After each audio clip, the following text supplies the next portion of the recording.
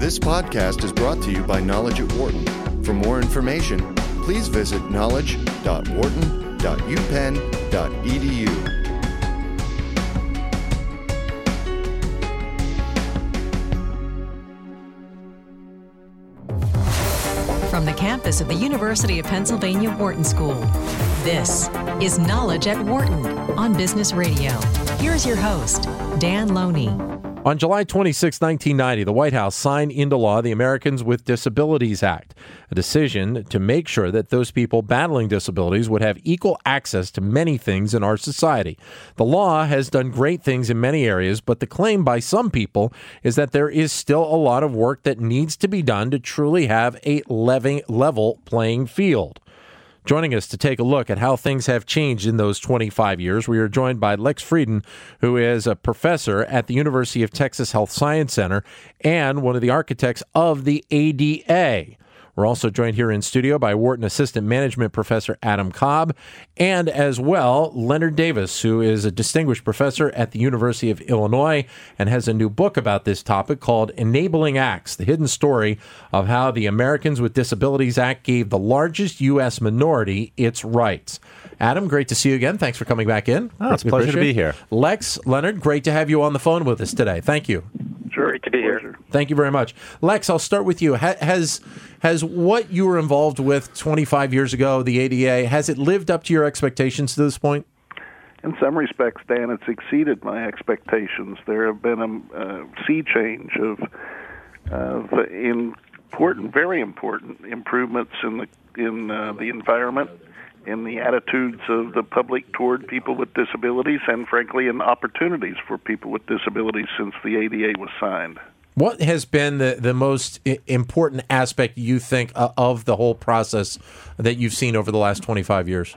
Well, clearly the improvements in public accommodations. People with disabilities before the ADA was signed had difficulty getting into restaurants, theaters, places of businesses, even schools. And since the ADA was signed, most of those barriers have disappeared, and they continue to do so. We really aren't frustrated the same as we were before the ADA by those physical environmental barriers. When you see some of the articles that are out there that I had a chance to read that talk about how there is so much more work that needs to be done, what do you think they're really looking at? Where do they see some of the aspects that still need to be improved? Well, clearly the area of employment is a major factor, and people with disabilities are looking for work, people who are skilled, trained, ready to work, and they simply can't get in the door to begin with. That's a problem. The ADA wasn't intended to be an affirmative action law, so I'm not surprised that companies haven't been as aggressive as they have been, but I am surprised that people with disabilities still face what may be a kind of subvert discrimination. Leonard, has the ADA lived up to your expectations? Well, yes, I think I agree with Lex. And by the way, hello, Lex. I think that there are many areas, as Lex said. Public accommodations, transportation has definitely improved. Telecommunications for deaf people and captioning, closed captioning on television. I mean, in a lot of ways, it's a different world. But I agree with Lex that the biggest area of the problem is unemployment. There's an 80% rate, 75 to 80% rate of people with disabilities who are not at work. And that's rather shocking and really needs to be addressed.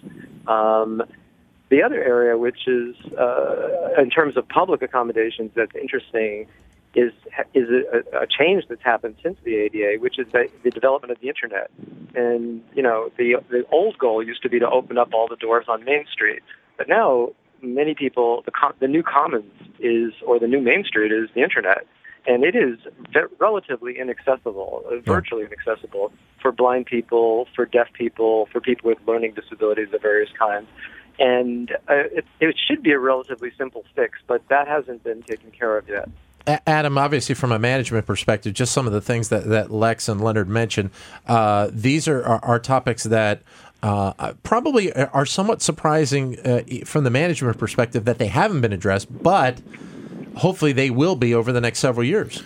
I mean, definitely, I think everything that's been said so far is sort of my take, and obviously we have two experts on the phone that know quite a bit about the ins and outs of the laws and regulations. But in terms of employment, post ADA, you really didn't see much change in the percentage of people with disabilities being hired.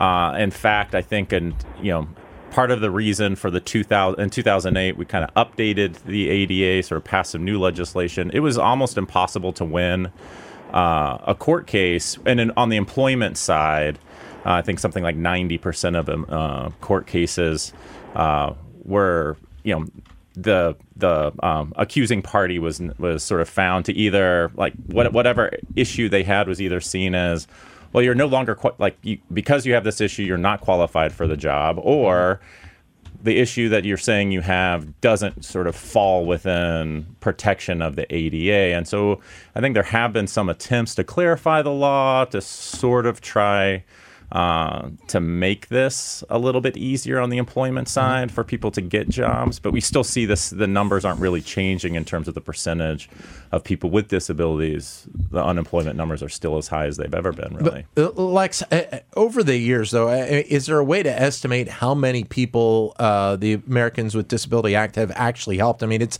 obviously well into the millions. Sure. I mean, today it helps 53 million people with disabilities, and not only that, Dan, but it's helping their families who are assisting them. It's helping people without disabilities who take advantage of some of the improvements that have been made in the infrastructure purposely to support people with disabilities. But on the other hand, it helps everybody.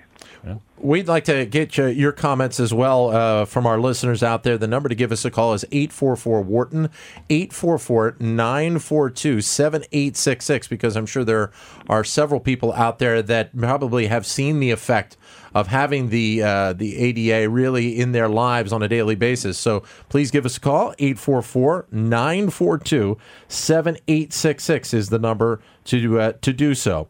And Lex, as a little bit of background, I spent 13 years working in professional baseball, so I've seen this firsthand. Just when you talk about stadiums, venues like stadiums across the country, which have really changed how they operate on a daily basis because of having the ability to have areas for wheelchairs or have the elevators that allow access. It's been a real opening for a lot of people. Well, and not only that, but Dan, I think your experience suggests that you've seen a larger population, a broader population of the public participating in that kind of activity, and furthermore, the improvements that have been made benefit everybody. Let me give you an example. Mm-hmm. Most stadia now have signs in the outfield where the speaker, the public address announcements, are made not only orally over the system, but they're also made in print.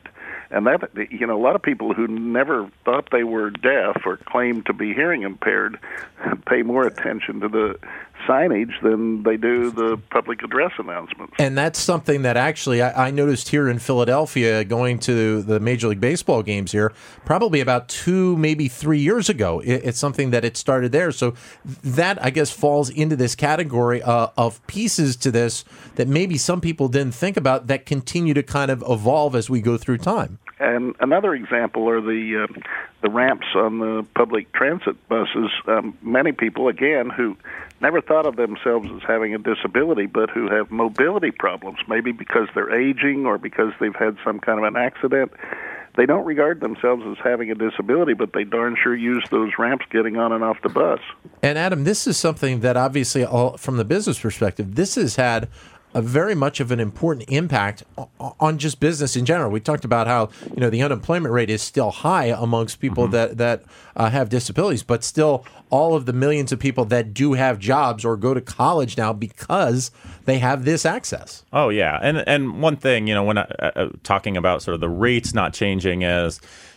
And we tend to focus on the rates. We have less information maybe on the quality of those jobs. So even if maybe the same percentage of people, disabled people have jobs as had pre-ADA, their experience on that job is undoubtedly better. It's easier to get in the building, more likely to probably be able to get a promotion.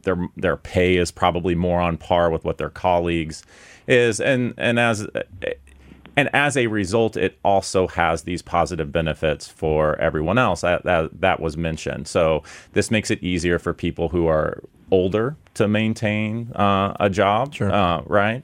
It makes it easier for people who are just injured, obviously, sort of, for whatever reason. But it also sensitizes people to the fact that this is an untapped pool of like labor market pool that if a firm kind of does things the right way, can actually tap into and potentially get a lot of value out of. And over time, we have an aging population. We've had, big spikes in, the number of young people who have things like attention deficit disorder and autism. This is going to be a problem that's going to continue to manifest. And so having these accommodations in place now is probably going to benefit firms over the next 25, 30 years. The ones who are figuring it out today or have already figured it out, they're going to benefit from it. And they're going to come up with better products, better solutions, better employment sort of accommodations. We're talking about the 25th anniversary of the Americans with Disability Act with Lex Frieden, professor at the University of Texas Health Science Center, Adam Cobb, Wharton Assistant Management Professor, and also Leonard Davis, who is a distinguished professor at the University of Illinois and has a book out now, Enabling Acts. And Leonard, off of your book, what is really the most important thing that we need to do going forward to really even take this even farther than we've gone over the last 25 years?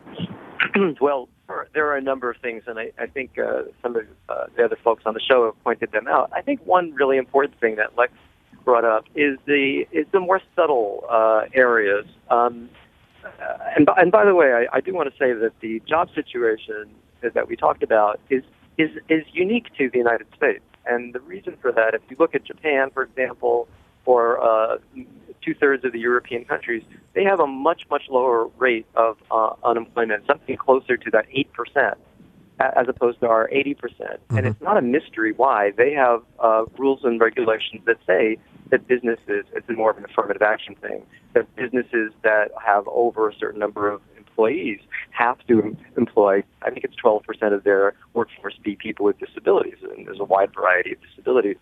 So it's not a mystery. We just have to move in that direction. But there's also the more subtle elements. So let's say a person goes for a job interview and they're completely qualified, and but they have some disability, and there's 3 or 4 other candidates. There's a subtle distinction there that an employer might make and say unconsciously or maybe consciously, there's going to be a little bit more trouble having this person. We'll just choose the other person. And it's very, very hard to prove that as a case of discrimination. There's another. Go ahead, Leonard. There's another issue, which is that we're saying that 20%, 18% of the population are people with disabilities. It's not exactly an us and them situation. I mean, it's probably true that most people are going to be disabled or temporarily disabled at some point in their lives, and 56% of people over 65 are disabled.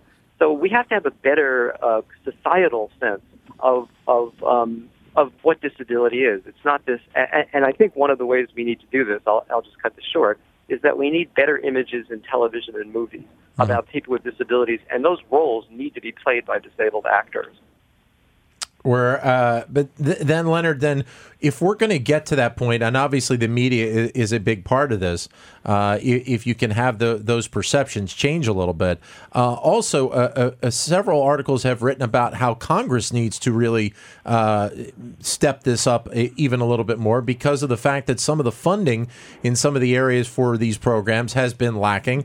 And in fact, President Obama, I guess, had mentioned in the past that he doesn't know if funding will be able to return to the levels that we've seen over the past years. Yeah, I think that's a big danger. A lot of these programs that help people with disabilities provide benefits and services, are under the gun. And actually, Rand Paul has already, fired the opening salvo, and I think we're going to see in this election cycle pointing fingers at people with disabilities and saying they're frauds. I mean, Rand Paul said something like 50% of the people who are receiving benefits are essentially faking it. And we're going to see the rebirth of the welfare queen in the form of the disability queen. I think that's very important that we understand that the fraud rates for disability benefits are under 1%, which is pretty good for any government program. But they're going to be exaggerated. And I think we do have to fear using people with disabilities as the scapegoat for an economy that's contracting. Actually, it's not contracting anymore, but that was the argument. Do you see some of this type of discriminating against people with disabilities in your everyday life, Leonard? Yes, I do. Yeah. And, I'm on Facebook, and I have lots of friends and colleagues with disabilities, and every single day, and Lex could really talk more about this, but every single day somebody finds something on the airplanes, trying to get on a plane, trying to get on a bus, trying to apply for jobs. And then there's, I said, the more subtle ones, like, no, who's looking at a dating website? Do people with disabilities, should they list their disability on a dating website? Yeah. It's, that kind of thing. We talk about jobs and civil rights. Well, the right to be married, the right to have a life like other people is a real right. And that is being subtly and not so subtly denied. Lex? Well, thanks, Dan. I think the issues I'm more concerned about at this point are the ones that lie ahead, the ones we haven't even discovered. There are 76 million people who were born between 1946 and 1964, the baby boom generation. We're just beginning to retire.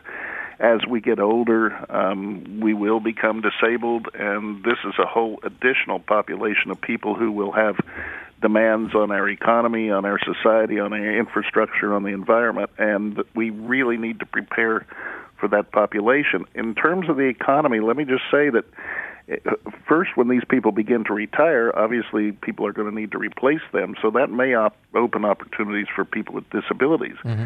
Furthermore, however, most of those people who are retiring and becoming disabled want to age in place. They want to stay in the community.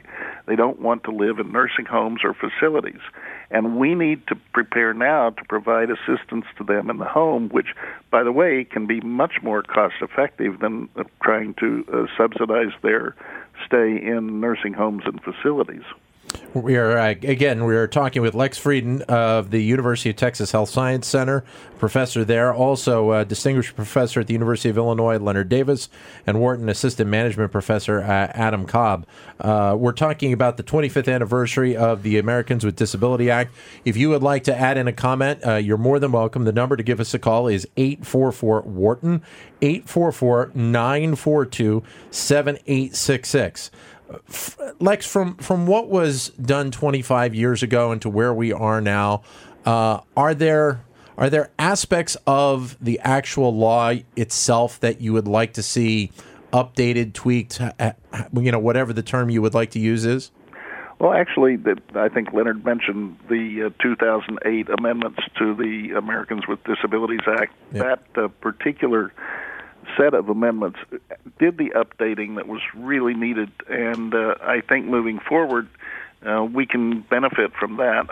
The law is a very good, clear piece of legislation, but frankly, so was the Civil Rights Act of 1964. Yeah. And last year, we celebrated the 50th anniversary of that act, and there are still things to be done to remove disparities between people of color and the other population, and the same thing can be said of gender and sexual preference and so on. We have many disparities in this country that need to be concerning public policymakers, community officials, and others, so that we can get to a balance where everybody can contribute. I mean, that's the key, I think, is to give people who want to be a part of the mainstream and to contribute to the collective benefits of our society, you want to give them the opportunity to do that.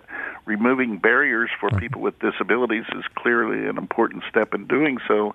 We need to continue to identify those barriers and to get rid of them. If they're attitudinal, we can deal, we have strategies to deal with that. We just need to employ those strategies more effectively. But as a developing society, can we eliminate absolutely every one of those last barriers, or it's a process where as we develop in more now in the digital age, the last 20 years or so, there are certain aspects probably of everyday life because of the digital age that have changed quite a bit that probably, are in the process of being updated with the ADA as well right now. Absolutely, that's true. And, the other thing to consider about that are the improvements that we make in technology, the benefits that we have now will accrue to the population of people with disabilities. Because of the new technologies, many people with disabilities who might not have been able to work productively are able to use that technology to do productive work. With the employment framework is changing. Many companies employ people working at home in distant places. Universities now are changing their curricula so that people don't have to sit in the classroom. All of these kinds of changes that could be barriers to people with disabilities actually need to be used as the way to get around barriers. So as we develop, we need to be considerate of this population. At the same time, understand that if we develop properly, this will really help to eliminate barriers. And obviously, Adam, that's something that a lot of businesses really have to take to heart, I should say, on a daily basis. That if there are, in some respects, probably some companies don't think about it enough, then they probably should. I think that's definitely true. And there's even been in the last few months, last year or so, Uber has become a really big deal. There was a court case about should Uber be, should they be more accommodating of people with disabilities. And so, as the world changes, these laws and regulations and how we think about them or how we think about, customers, potential employees, they have to evolve too. The interesting thing is what, as Lex mentioned, is some of the things that we're coming up with, some of these technologies can actually be enabling devices. They can be things that allow people more access, different people access than we've had. And if you're a business, if you're a firm in these kinds of businesses, and you start thinking about these different populations, what you can probably come up with are ways to serve that population that actually benefit a broader population too. So in the process of coming up with some solution to a problem that maybe seems like it's going to be more directed towards people with disabilities, then you realize, well, wait a minute, this is actually great for older people. Or, wait, this is great for mobile workers, or great, this is really good for young children or whatever whatever that population is. And so it's sort of thinking more creatively about how solutions can be applied to a broader set of people than maybe like the classic consumer that we visualize in our mind. And Leonard, I think you were the one that mentioned about how the numbers of older adults that actually qualify as disabled right now is growing. And this is something we talk about, speaking about expanding it beyond just the topic we're talking about. We're getting to a point where we're seeing more and more people from that baby boomer generation that are heading into retirement, more and more people that are in that age demographic. So it becomes even more important to have this type of thought process really brought to the forefront. Absolutely. I'm in that baby boomer generation, and so many of my friends and colleagues are at the point where they're having hip replacements, knee replacements. It's just no one thinks of that in a weird way as a disability. And I think the important part is to think of human life as containing great diversity. Mm-hmm. Physical diversity, neurological diversity, emotional diversity. And so while it's really important to understand that there is disability, it's also important to understand that that's just part of what life is. And I think from my perspective, the more we can embrace that idea, the less it becomes, those subtle forms of discrimination will have a chance to thrive. 844-WHARTON, 844-942-7866 is the number to give us a call. Lex, I'll let you finish up by really just playing off of what we were just asking of Leonard about how important this is going to be going forward in the next few years. Well, it's definitely important. If you have a need for one of those disabled parking spaces in front of the grocery store or the restaurant or whatever, you will find today that those spots are typically filled, whereas years ago there were always vacant spots. that indicates to me that more and more people are actually qualified to use those slots. There is a little abuse, but I think the bigger factor are the number of people who are retiring, who are becoming mobility impaired, hearing impaired, vision impaired, and who need those kinds of accommodations. They're not expensive to make, but we have to update all those standards according to this new population. The travel industry is already ahead of us in many respects. They see the future market. And I think that's the real challenge for businesses, to take a look at those markets, see how they can actually be on the forefront of encouraging those people to earn money and to spend money. And that will help us all. For more business news and analysis from Knowledge at Wharton, please visit knowledge.wharton.upenn.edu.